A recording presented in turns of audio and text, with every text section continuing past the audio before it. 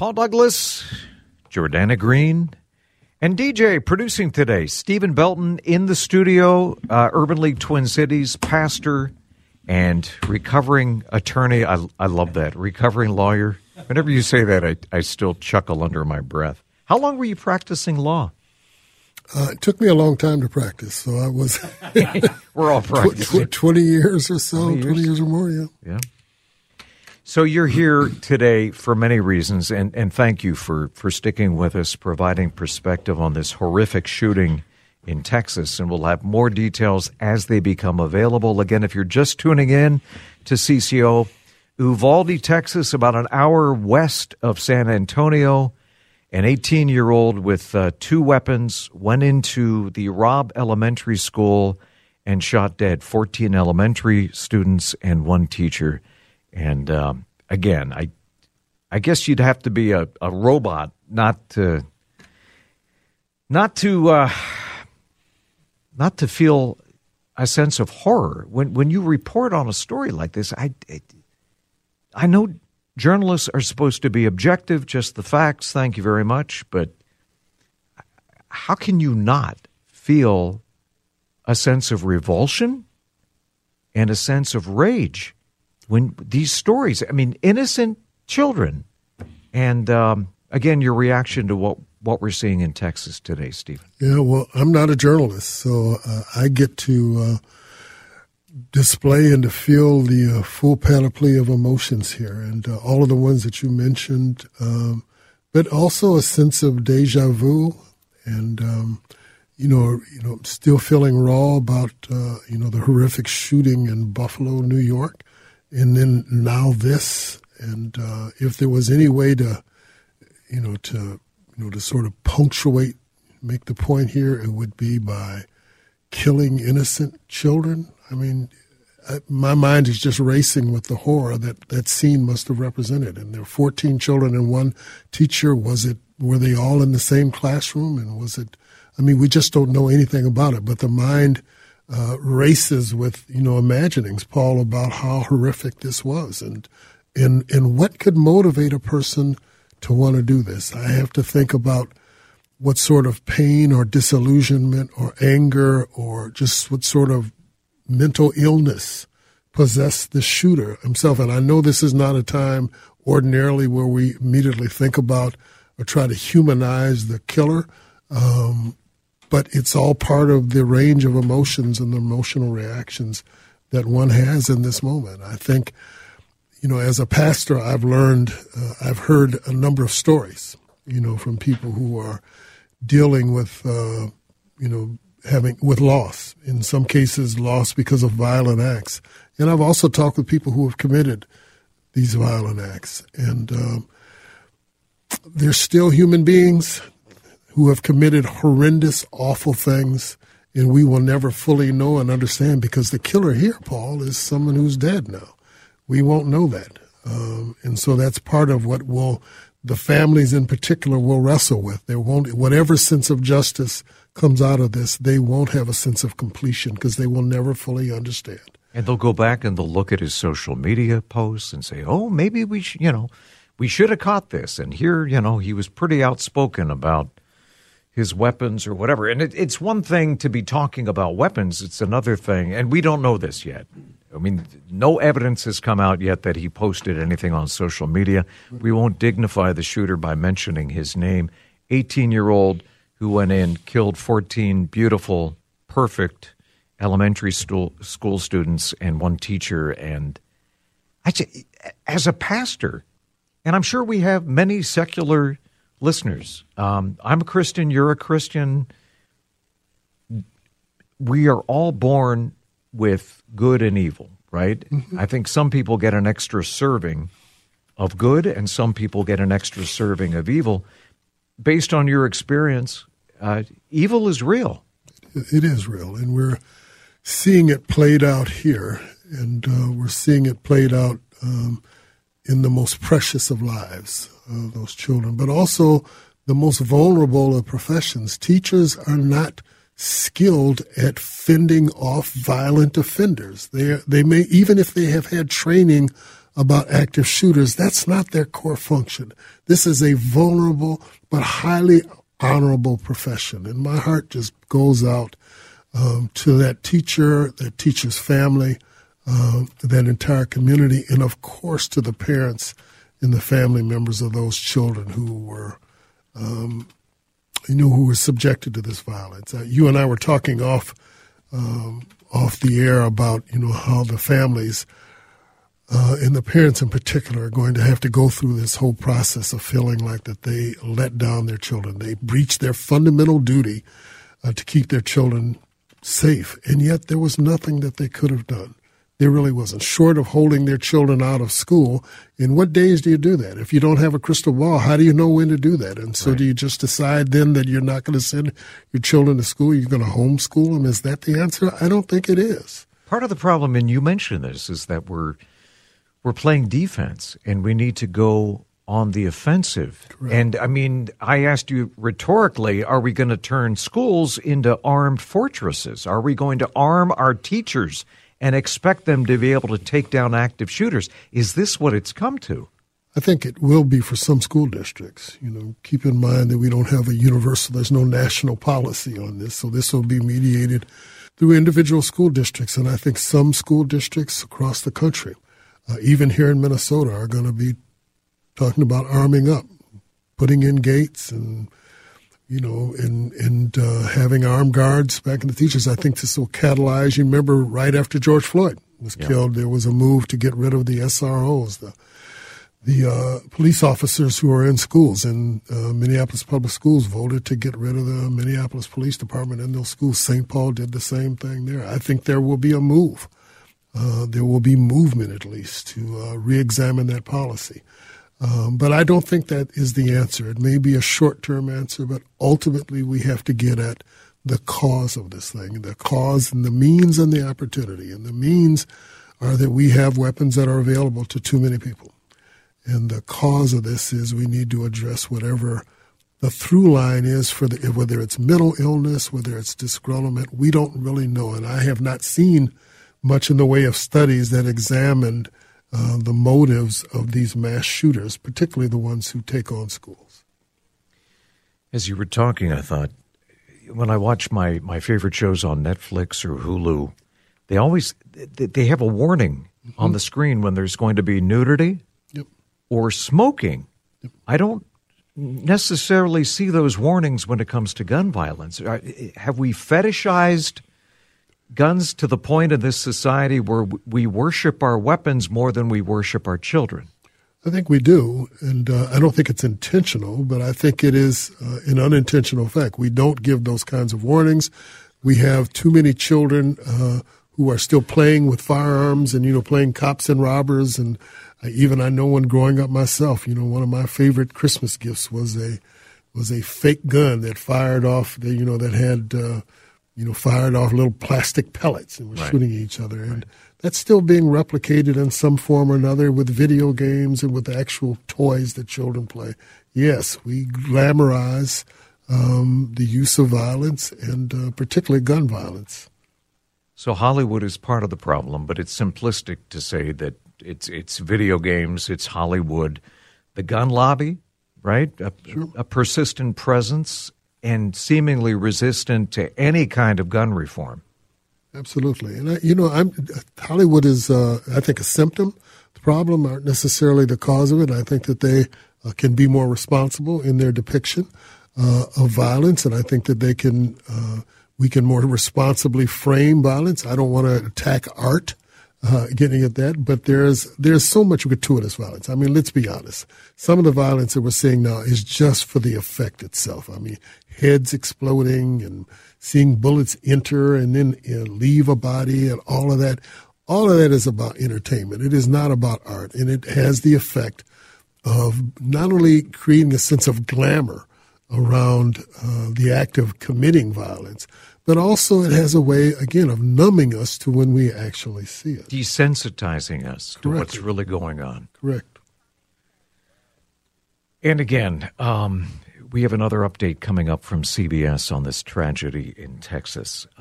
What would you, as a pastor, say to the parents of these kids who were murdered today? tell them to hold on to the memories that they have, that they need to be kind to each other right now. Remind them that they are loved, that their children are loved, and to get them to hold on to hope. And the hope for them, I would think, begins with remembering the beauty of their children, remembering the beauty of the lives that they are, and remembering how kind they were, how hopeful and how curious they were, and getting them to hold on to that for as long as they can. But the shockwaves from this in that community, and again, over 200 mass shootings since the beginning of the year. The FBI says that mass shootings are up 50% since 2020. It certainly seems to be a trend, and it's alarming. How can you not be alarmed by what we're seeing? Have to be alarmed, but the best thing, the most important thing that we can say to that community, to those parents right now, is that I'm with you. The ministry of presence, Paul, is the most important thing right now. And what I find in these situations is that the best thing is to just listen and to just be there. Thank you, Stephen. Here's another update from CBS News on the Texas shooting. CBS News special report, a mass killing of young children today in Texas. It happened at an elementary school in Uvalde, Texas, in the southern part of the state. More than a dozen children were killed, along with a teacher. The gunman, an 18-year-old, was also killed. Derek Gonzalez lives in Uvalde. They said it was that they just could hear screaming, and then there was like a silence after that. I guess where they were all hiding. I guess the teachers were probably telling everybody to get down. Texas Governor Greg Abbott. It's believed that he abandoned his vehicle and entered into the Robb Elementary School in Uvalde with a handgun, and he may have also had a rifle, but that is not yet confirmed according to my most recent report. He shot and killed horrifically, incomprehensibly, 14 students and killed a teacher. President Biden, on his way back from his Asian trip, will address the nation in around 2 hours. CBS News special report. I'm Steve Futterman. Paul Douglas in studio with Steven Belton, Urban League Twin Cities, pastor and former attorney. News today that the White House will announce an executive order tomorrow about policing on the 2-year anniversary of the death of George Floyd. We get more perspective from Steven Belton when we come back on CCO. Paul Douglas, thank you for joining us on a rough Tuesday.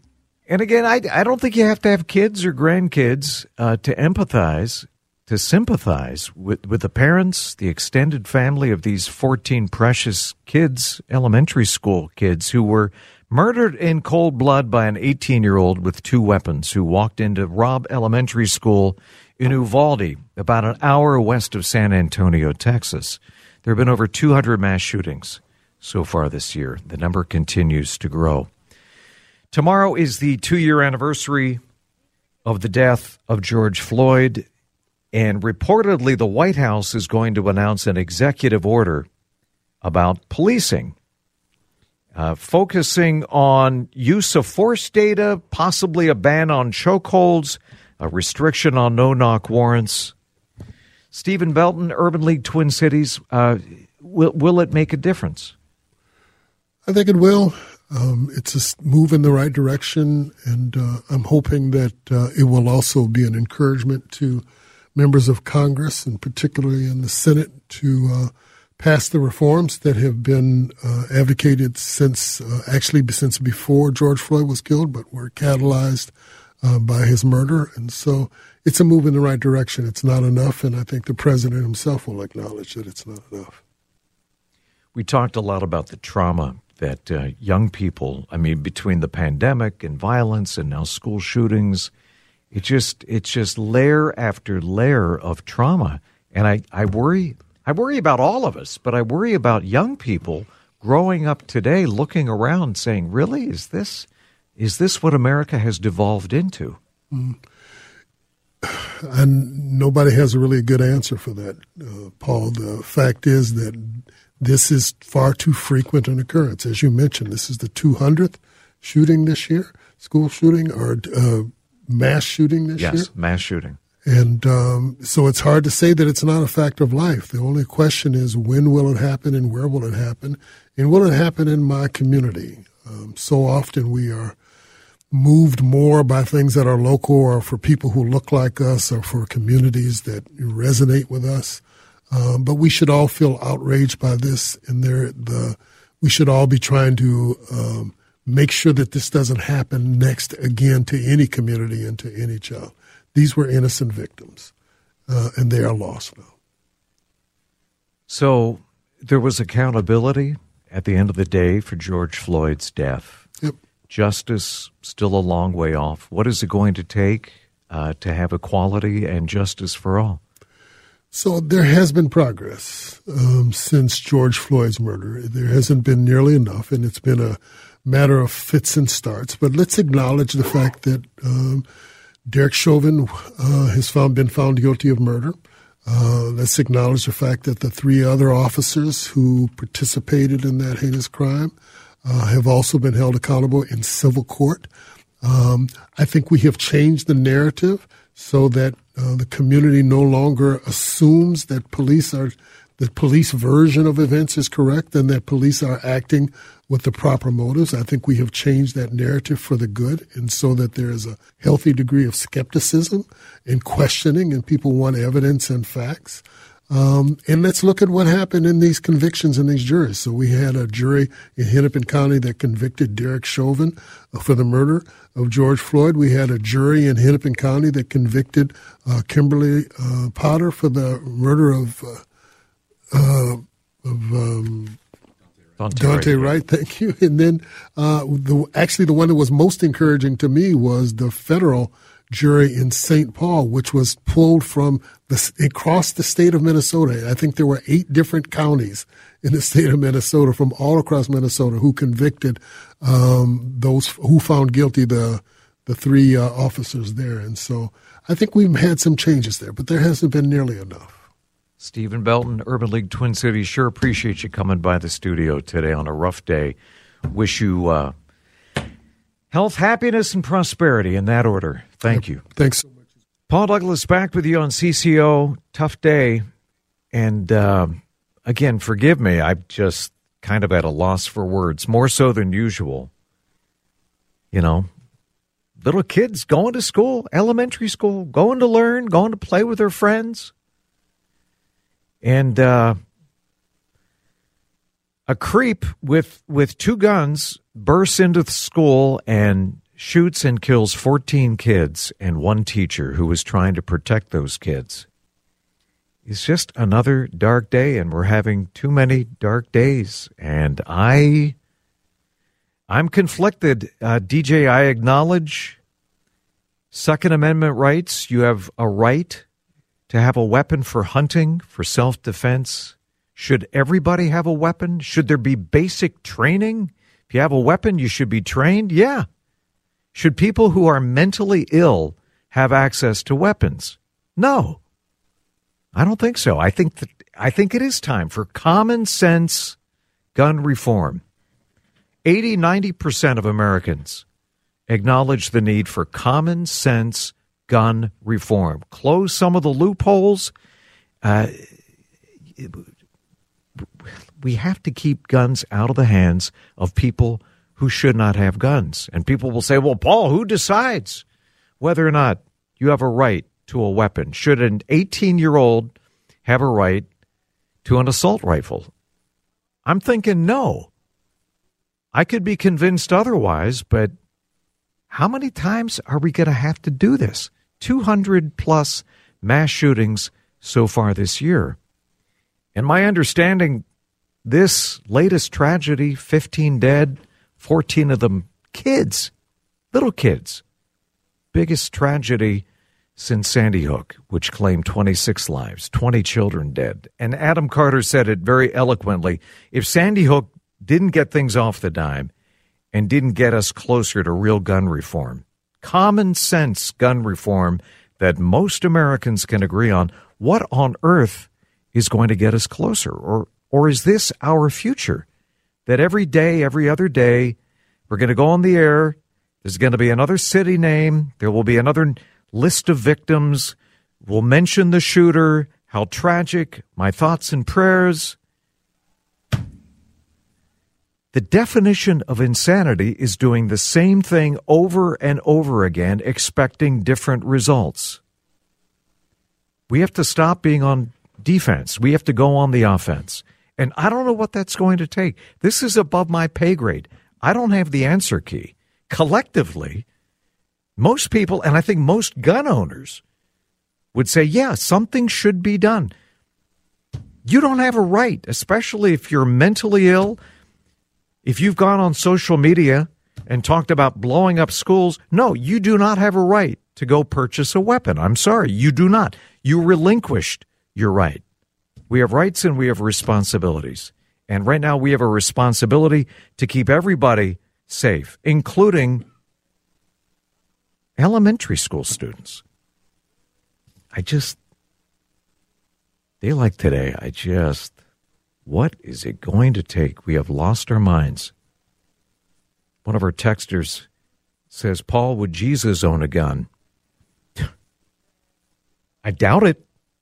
Didn't he say, he who lives by the sword dies by the sword? Isn't that from the Gospels, from the New Testament? Another listener, how many mass shooters in the last 20 years were younger than the age of 25 and legally acquired their weapons? It's well known that human brains aren't fully developed until about 25. Just a thought for possible common sense solutions. And I don't know what that age is, and, we don't arm toddlers, right? Because they might hurt themselves and hurt others.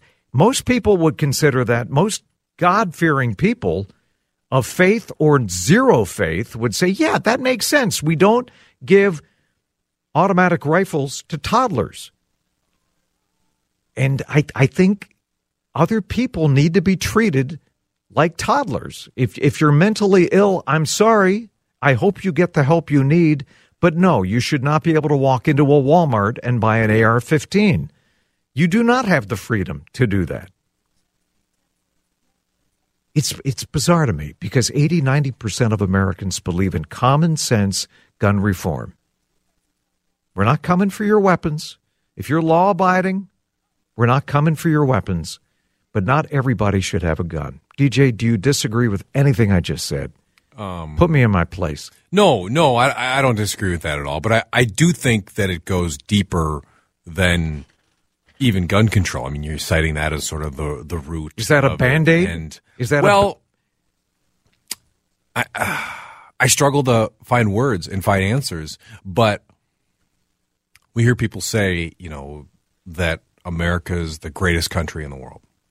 And I think that's a fine sentiment to have and to tout. But on days like this, it's hard to believe. When for all the good that happens in this country and all the prosperity we have, we're scared to send our 9 and 10-year-olds to school because there's a mass shooting seemingly, a few times a year we have stories like this.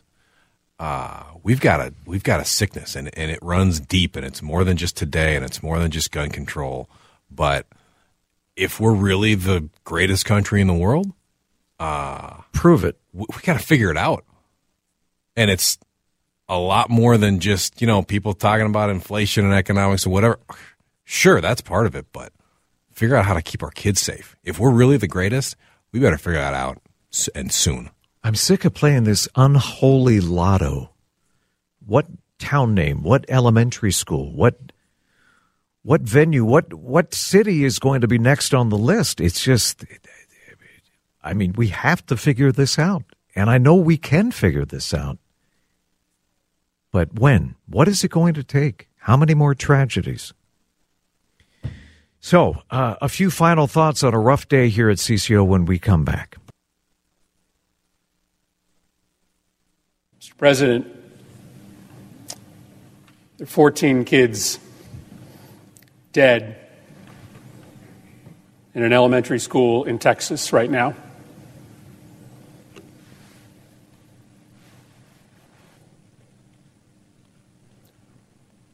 What are we doing? What are we doing?